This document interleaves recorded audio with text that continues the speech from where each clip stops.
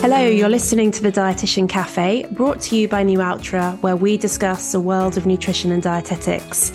My name's Harriet Smith, and I'm a registered dietitian and founder of HRS Communications. The Dietitian Cafe is a podcast for healthcare professionals to learn from and expand their horizons within the world of nutrition.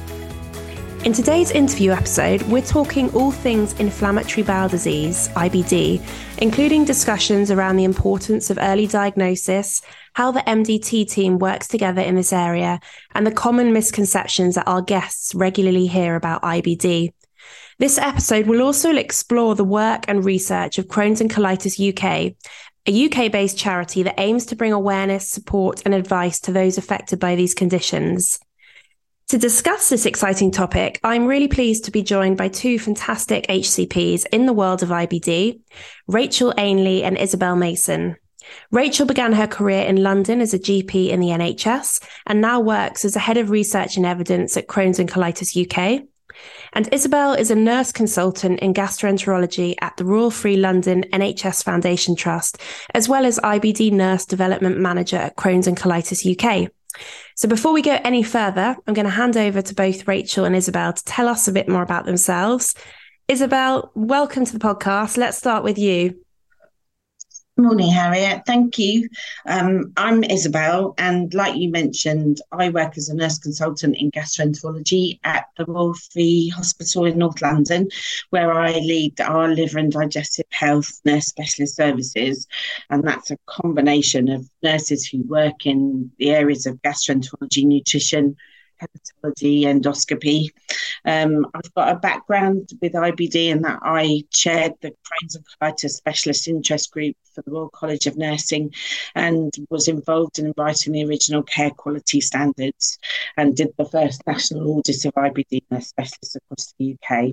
And I work in secondment a day a week for Crohn's and Colitis UK, leading their nursing strategy. Brilliant. Thank you very much, Isabel. And over to you, Rachel. Thanks, Harriet. Great to be with you this morning. I'm Rachel. I have worked for Crohn's and Colitis UK for about 3.5 years now, across a variety of different roles. Currently, I'm the head of research and evidence, and I lead our work across research, both funding research, patient and public involvement, collaborations, and evidence and insights, where we have a big focus on hearing from everyone living with Crohn's and Colitis, and having the insights in order to drive forward our work. And also quality improvement, where I work with Isabel on our nursing activities and also a number of projects and programs to support quality improvement. A big focus of our work at the moment, which we'll come on to talk about, is early diagnosis, where we launched a big campaign in the autumn, but we'll come on to that later. Before I joined the charity, I worked for 3 years for the British Embassy in Beijing on UK-China health relations, and before that I, as you mentioned, trained as a GP in the NHS. Lovely. Well, it's fantastic to have you both with us today to discuss this important topic and help to raise awareness of IBD. Before we go into our real topics for discussion, I'd love to ask you a couple of quick fire questions. So my first question, let's start with you, Isabel, is if you could have a plane ticket to anywhere in the world, where would you choose to go and why? Oh, that's quite easy for me. I would go to Spain, flying to Malaga. My partner is Spanish and my children are half Spanish and bilingual, and we've just got a load of lovely Spanish family there. So that definitely would be my first choice. Very nice. And how about yourself, Rachel? For me, it will be a plane ticket to New Zealand. I've been there a couple of times and absolutely love the country. And if it wasn't so far away, I would go there a lot more often. And fantastic. My second question, Isabel, is tell us about someone that's inspired you recently. So I think I'm going to be really boring and talk about my work, but I've got a fantastic lead nurse for our alcohol services who's really transformed what happens in the hospital for people who come in with drug and alcohol problems. And he won a big award about a month ago. So I'm going to say he's my inspiration. Lovely. Thanks for sharing that. Rachel, who inspires you recently? So I found this really hard to pick, but I was going to talk about Deborah James and the amazing work that she's done raising awareness of bowel cancer, which also has implications for us in terms of blood in poo being a key symptom of Crohn's and colitis, and all the fantastic work that she's done to raise awareness and fundraising. Absolutely. Thank you for sharing that. And my final question, Isabel, what's your favourite film genre? Gosh, that's hard because I watch lots of films. I think I would have to say a bodice ripper, a good historical drama, I think. Something that often links to books. I read a lot. So yes, historical dramas. And how about you, Rachel? This one's a bit of a reflection of having a 5-year-old son. So probably my favourite film genre isn't Disney, but on a good day it is. And that's what I tend to watch the most at the moment. So maybe one day I'll get back to watching adult films. Lovely. Well, thank you so much for doing our quickfire questions, ladies. We're going to now delve into our topics for discussion about all things IBD related. So we heard in the introduction that Crohn's and Colitis UK is a charity that works to bring awareness, support and advice to people affected by these conditions. It would be really great to hear a bit more about each of your roles within the charity. So Rachel, perhaps we can start with you. Yes, that's fine. As I mentioned in my introduction, so I lead our work across a few areas in the charity, research, quality improvement and evidence and insight. And it's a really varied role, really aiming to know as much as possible about the whole community living with inflammatory bowel disease, of which there are over 500,000 people living in the UK. We want to support, represent and improve the lives of everyone living with Crohn's and colitis. So a big focus for me is trying to reach out to those people that we don't hear from so often, and work out ways to engage them and ensure their views are heard and represented in all of our work. Thank you very much. And Isabel, tell us a bit more about what your role involves within the charity. So my role is quite a lot more specific. I run and work with another nurse, Lisa, running our nursing strategy. And that really is focused on IBD nurse specialists, which is a growing specialty for nurses to work in hospitals. And as a charity, we know that IBD nurse specialists transform the patient experience when they have contact with them whilst they're having hospital care.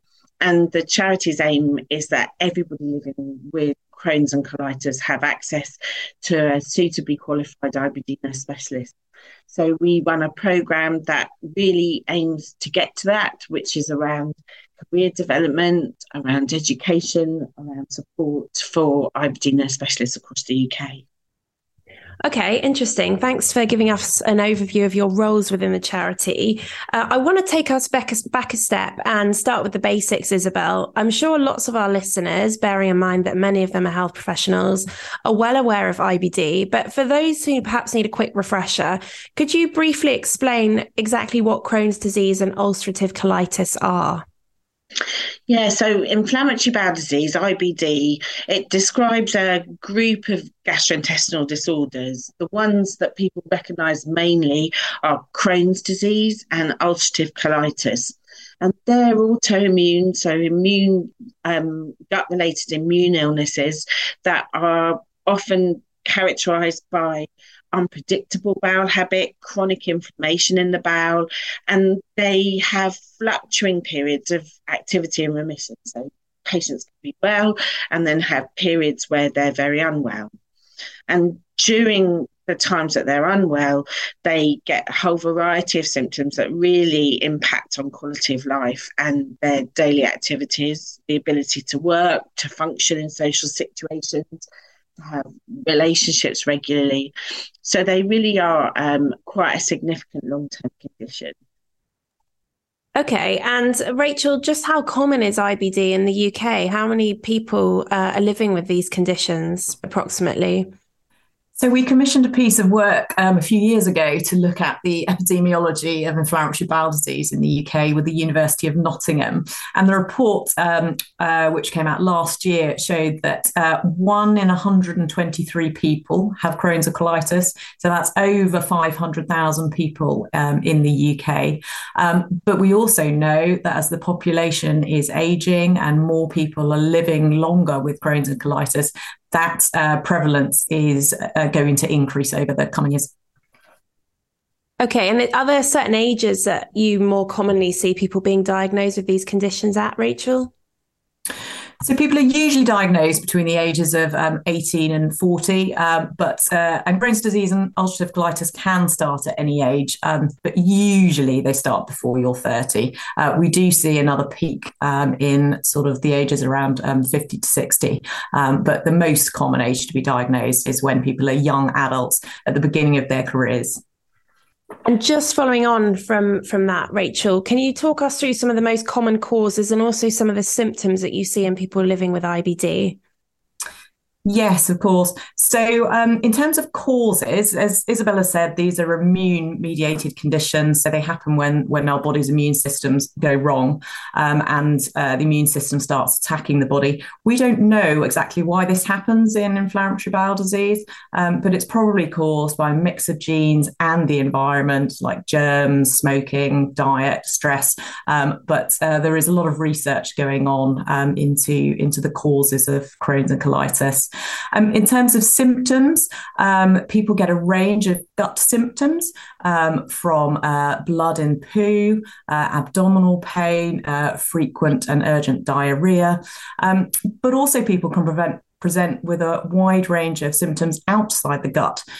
From mouth ulcers to skin problems to swollen, painful joints and eye symptoms. So quite a wide range of symptoms. And often these symptoms outside the gut, the extra intestinal manifestations can start before the gut symptoms. So it's something that we want people to be aware about in terms of the whole body effects of the conditions.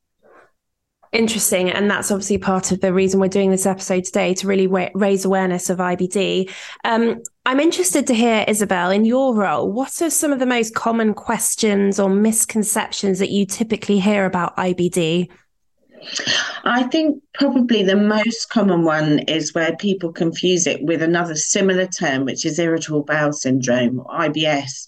And that means that they think, and that may be healthcare professionals and people living with it that confuse it, where an IBS is what we call a functional bowel disorder, where there isn't active inflammation. And because of that, people can often think, oh, this is just my bowel behaving badly, that this is something that everybody lives with, that I don't need to report or action. I think more widely, there's just generally people don't understand what Crohn's and colitis are in the wider population. And that has a real impact for patients because maybe their employer or their friends and family or neighbours really don't understand just how difficult it can be sometimes living with Crohn's and colitis. And that generally widely, it's not a topic that people share and talk about, which means that things are often hidden in toilets and not spoken about. Yes, that's interesting. And I know you've been doing a lot of campaigning at Crohn's and colitis to really, cut through the confusion and encourage recognition and early diagnosis of these conditions. And actually, at the end of last year, you launched a campaign called Cut the Crap. So, Rachel, can you talk us through this campaign? What did it aim to achieve? So the Cut the Crap campaign really aims to get people who are living with symptoms in the community and don't have a diagnosis to think, could this be Crohn's or colitis? It empowers them to complete a symptom checker on our website, which was developed in partnership with healthcare professionals, which in just 30 seconds can tell them whether they could be suffering from symptoms of Crohn's or colitis and whether they should contact their GP, and helps empower them to talk up about symptoms, which, as Isabel was saying, can be very difficult for people to talk about to healthcare professionals and to their friends and family. So we heard from young people living with symptoms that was something that they would find really empowering to help them have those conversations. So we know that for people who receive a diagnosis of inflammatory bowel disease, over a quarter of them have been waiting for their diagnosis for more than a year, and that's just far too long. People end up in A&E while they're waiting for their diagnosis, and their ability to continue their education and work can be severely impacted during that time when they're waiting. So what we really want to do is get people to talk to their healthcare professional as soon as possible. And that's the public side of the campaign. We're also working with politicians and policymakers, speaking up for people as to why early diagnosis is so important.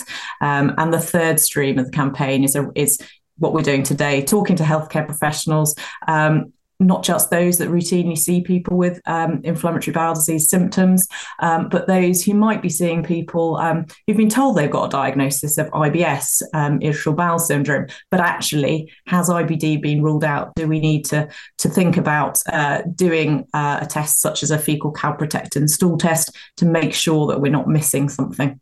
And this is a question to you both. Isabel, let's start with you. Tell us a bit more about why early diagnosis of IBD is so important.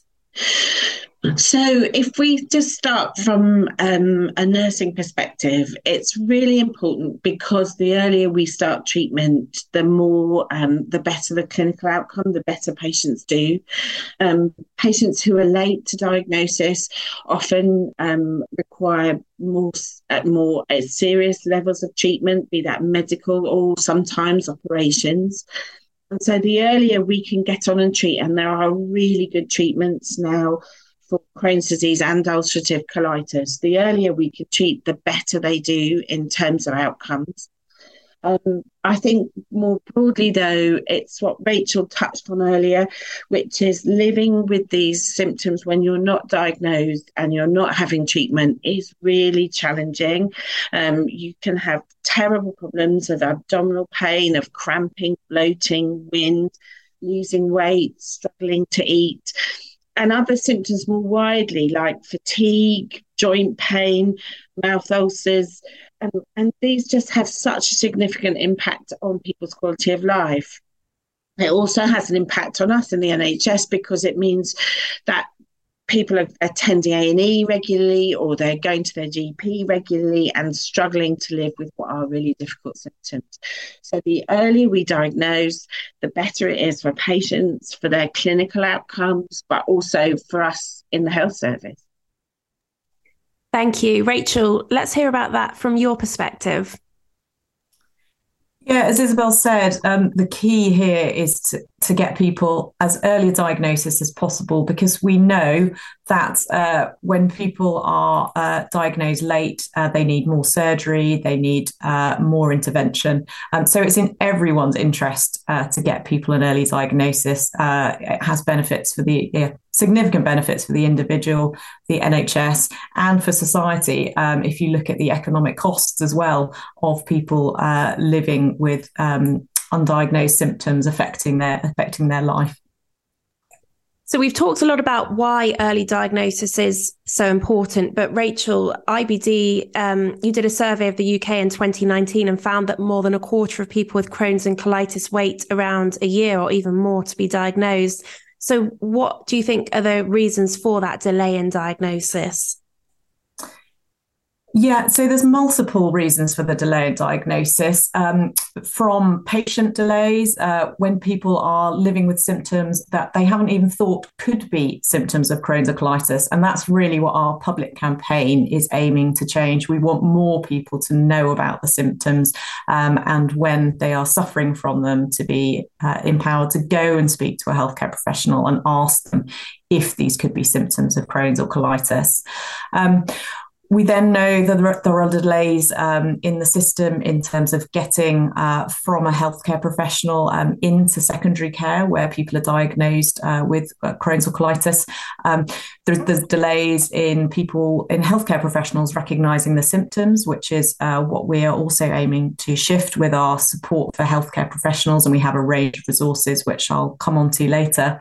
And then delays, we know that the NHS is struggling at the moment. We're hearing from people living with the conditions that there are long delays for them once they're referred into secondary care and waiting for that all-important endoscopy to confirm their diagnosis. So a range of delays, of which we are trying to support professionals and patients throughout that pathway to shift that. Interesting. We did touch upon the symptoms earlier in the episode, but Isabel, talk us through some red flags which health professionals should be aware of when talking with patients about symptoms. So I think there's several things really. The first is to really get a good history from the patient, ask them really clearly, and sometimes they'll be reluctant to talk to you as a healthcare professional as much as to anybody else. I can't tell you, Harriet, how many times patients apologise to me for talking to me about what goes on in the toilet, about how often they poo or what their poo is like, what their tummy feels like. And I constantly say, don't worry, I hear about this all day, every day. It's really important that you get to a point where the patient can be open and honest when you're having a conversation with them. And then after that, it's really about listening to the nature of the symptoms that they've got, how long they've had them, and whether they wax and wane, periods where they're better and periods where they're worse. There are some really important red flags for Crohn's disease and ulcerative colitis, and they would be bowel frequency. How often are they going to the loo? And particularly if they're waking at night, if it gets them up from their sleep to go and sit on the toilet, then that's a real sign. Bleeding, rectal bleeding, weight loss are really important. Patients with irritable bowel syndrome, which is the functional bowel problem that often people can have, they won't have those alarm symptoms in the same way. So it's listening to those things, and also symptoms, as Rachel touched on, outside the bowel. So mouth ulcers, sore joints, funny rashes or boils on their skin, sore eyes, they're all really important too. So that's really interesting, Isabel, because some of the symptoms you mentioned do overlap with other diseases or conditions, like you mentioned earlier, IBS, and also sometimes bowel cancer. So talk us through some of the conditions that patients might get mistaken for having or perhaps dismissed as having. So the big one is irritable bowel syndrome. So that's, again, as I said, it's a functional bowel problem. That it's certainly a bowel problem that causes lots of symptoms and distress to patients, but it's not Crohn's disease and it's not ulcerative colitis. The other common bowel symptoms that we're thinking about when people have a change in bowel habit are celiac disease, bowel cancer, absolutely, like you said, diverticulitis or diverticular disease, colonic polyps, things like that. But Crohn's disease and ulcerative colitis, often they're younger patients who really have quite significant symptoms, and they're inflammatory in nature. So that kind of feeling that this is something inflammatory is often what you can hear when you take a good history. So we've talked a lot about early diagnosis and recognition of the symptoms, but it sounds like a multidisciplinary team approach is really important for ensuring that early diagnosis. So Isabel, talk us through how you think that ideal MDT should approach this scenario for patients. In primary care, in community care, there is definitely a need for a good approach. People living with these symptoms may meet a whole host of healthcare professionals, from their GP to advanced practitioners in their GP surgery, dietitians, pharmacists. And what's really important is that we try and make sure that those healthcare professionals really have Crohn's and colitis on their radar and are really thinking about it in terms of diagnosis. But also, once people are diagnosed with Crohn's disease and ulcerative colitis, they have some understanding about managing it, but also managing it particularly when patients are going through a relapse, so when their symptoms are more difficult. In hospitals, we now have a really strong message that multidisciplinary care is the most important way of managing patients. And that's because there's such a host of issues that need to be addressed. And so most IBD teams in hospitals will now have doctors, IBD nurse specialists, which is my area, who are really important, who are often the glue in the system, the first point of contact, the people who really see patients at all points in their journeys. But also dietitians are really important, pharmacists, psychologists. We need to have a real, like lots of long-term health conditions. We really need to have a multidisciplinary approach so that we can manage every area of lives that are affected by living with Crohn's and colitis. Thank you, Isabel. And you did mention dietitians in your answer just then. And Rachel, I want to expand on that in a bit more detail because, as you know, we're on the Dietitian Cafe podcast. Many of our listeners are indeed registered dietitians or training to be dietitians. So talk us through, Rachel, what the role of the dietitian is in ensuring our early diagnosis of IBD and which other healthcare professionals should they be engaging with during this process? So for the majority of people who are presenting with bowel symptoms, their first port of call is going to be their GP. For those people that are diagnosed with irritable bowel syndrome, a proportion of those will go on to have a referral to a dietitian. And we think this is a really key opportunity for dietitians for that sort of pivotal role to actually take a step back and say, is this irritable bowel syndrome, or could this be inflammatory bowel disease? Have the right tests been done to exclude that? Because as we all know, IBS is a diagnosis of exclusion. So having that awareness of the symptoms and also the ability to challenge and say to the GP, have you considered this? So I think that key relationship there would be between the dietitian, the patient and the GP in terms of early diagnosis. Interesting. And you mentioned in your answer about making sure that key tests have been done. Isabel, can you tell us what those key tests are likely to be and any questions that dietitians should be asking patients that they suspect might have IBD? So to start with the questions, rather like I said before, it's really looking for those triggers.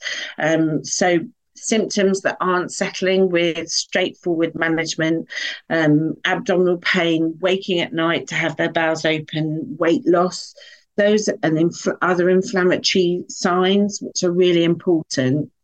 If Crohn's or colitis is suspected in primary care in the community, there's a really easy poo test called a fecal calprotectin test, which measures intestinal inflammation. It's really quite specific and sensitive. It's a good test that NICE recommends, and it gives you a value. So you take a sample of poo from the patient and it comes back with a numerical value. If the number is under 100 as a result of the test, that tells you it's most likely to be irritable bowel syndrome and there isn't significant inflammation.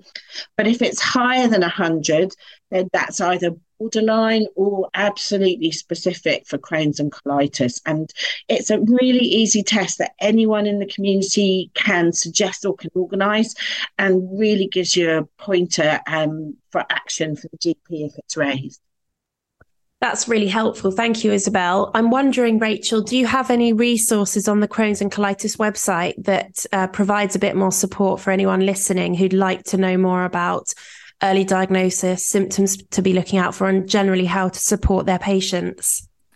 Yes, and we've been expanding these resources over the course of the last year. So on the Crohn's and Colitis UK website, which will include a link to with the podcast for those listening, we have a range of resources for community healthcare professionals. We have developed a toolkit with the Royal College of General Practitioners, which has just been updated.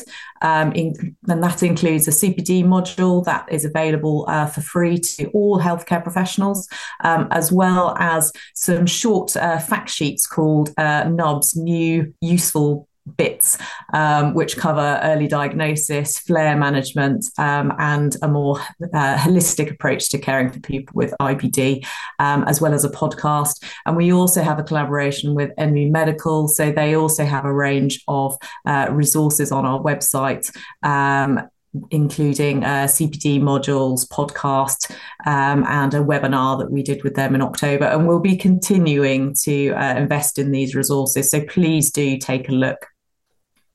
Fantastic. And we've linked to the Crohn's and Colitis charity website in the show notes, so you can have a look at the website and explore those resources in more detail. Isabel, have there been any advancements in the tools available to diagnose IBD in recent years? So the first step, which I talked about previously, is this stool test, the fecal calprotectin test, which is relatively recent. And I think uptake of it is much better now in primary care, but we really need healthcare professionals to be aware of it and use it more.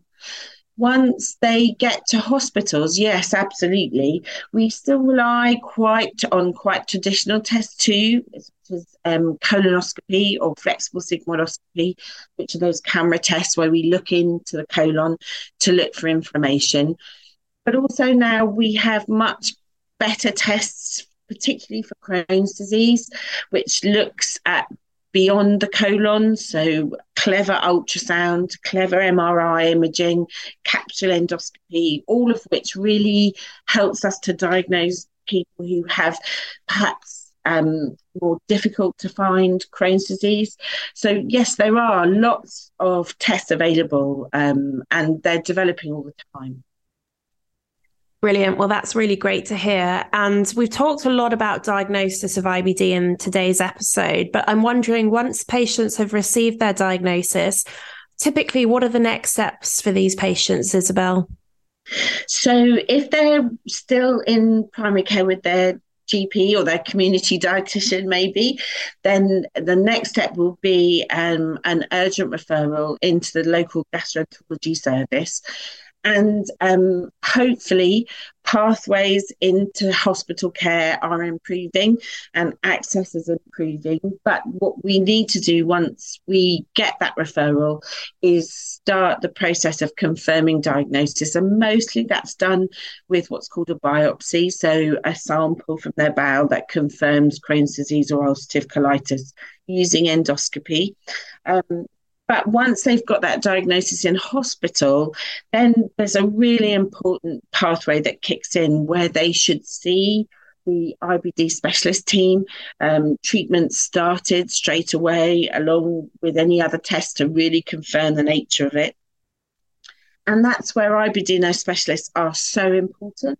We know that 70% of them across the UK are involved in helping patients through that diagnostic pathway, not just ensuring all the right tests are done, but also giving information, linking to Crohn's and Colitis UK and all the important information for people, because it's quite a big thing to hear that you've got Crohn's disease or ulcerative colitis, although often patients are happy that they haven't got cancer. It's about helping them understand that this is a lifelong illness that needs regular treatment and what those treatments are and what impact it can have. So once they get into the hospital, IBD teams now should have that multidisciplinary response where we really support them through the diagnosis. And just talk us through in a bit more detail the sorts of treatment options available to people living with IBD, Isabel. So medical treatment is always the first line. So we'll use different medications, and the medications we use depend on the level of inflammation and the level of symptoms that people have. They can start with basic anti-inflammatory tablets or enemas, things up the bum. They then step up. Sometimes for a short period, we may use corticosteroids just to get things under control. And then after that, there are a series of steps using drugs that impact on the immune system. And that comes back to what it is. If we know what we know is that IBD is the immune system in the bowel slightly out of control, over responding. So we use immunosuppressants, tablets like azathioprine or mercaptopurine. And then now there's a whole range of what are called biologic treatments, which are treatments that impact on that autoimmune response.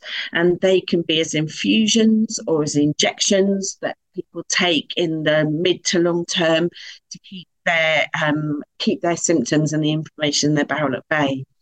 But they're really impressive treatments that have really changed how we can manage people. Occasionally, people still need to have operations, surgery to remove areas of inflamed bowel. But with good medical treatment, surgery is becoming less common.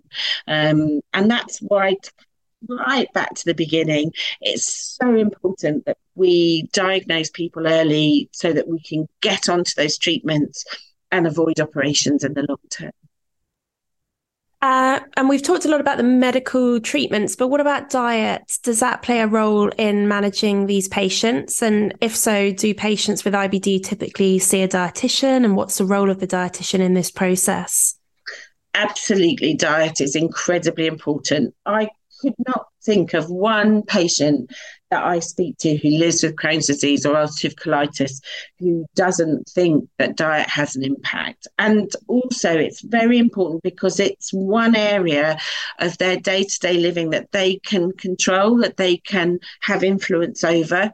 So all patients with Crohn's and colitis will ask about diet, will ask about what they should or shouldn't be eating, and if there are things they could do from a dietary perspective to help them feel better and stop them needing extra treatments. The evidence is that diet is really helpful as a treatment in Crohn's disease, so particularly small bowel inflammation. We have very specialised liquid diets that we can use, and particularly we use them in children and adolescents where we don't want to use strong medications if we can avoid it. So there are treatments that you can use, but also it's really important to check people's nutritional status and help them with their nutritional status, particularly when they're newly diagnosed and they may have had a period of not eating well. Do they all need to see a dietitian? Well, the IBD UK national standards say that every patient at diagnosis should see a dietitian. We know that there are issues with access to dietary professionals, particularly in hospitals. There's not enough of them. And there is really good information on the Crohn's and Colitis UK website, which every single one of my patients uses. I think it's one of the most popular areas of our information offer that people look at to talk you through living with IBD and diet. But yes, certainly when patients have got dietary red flags, nutritional issues, they should all see a specialist dietitian. Fantastic. Thank you so much, Isabel, for sharing that really beneficial information with our listeners. Rachel, coming back to you now, Crohn's and colitis, of course, are invested in furthering research, and I know this is a large area of your role.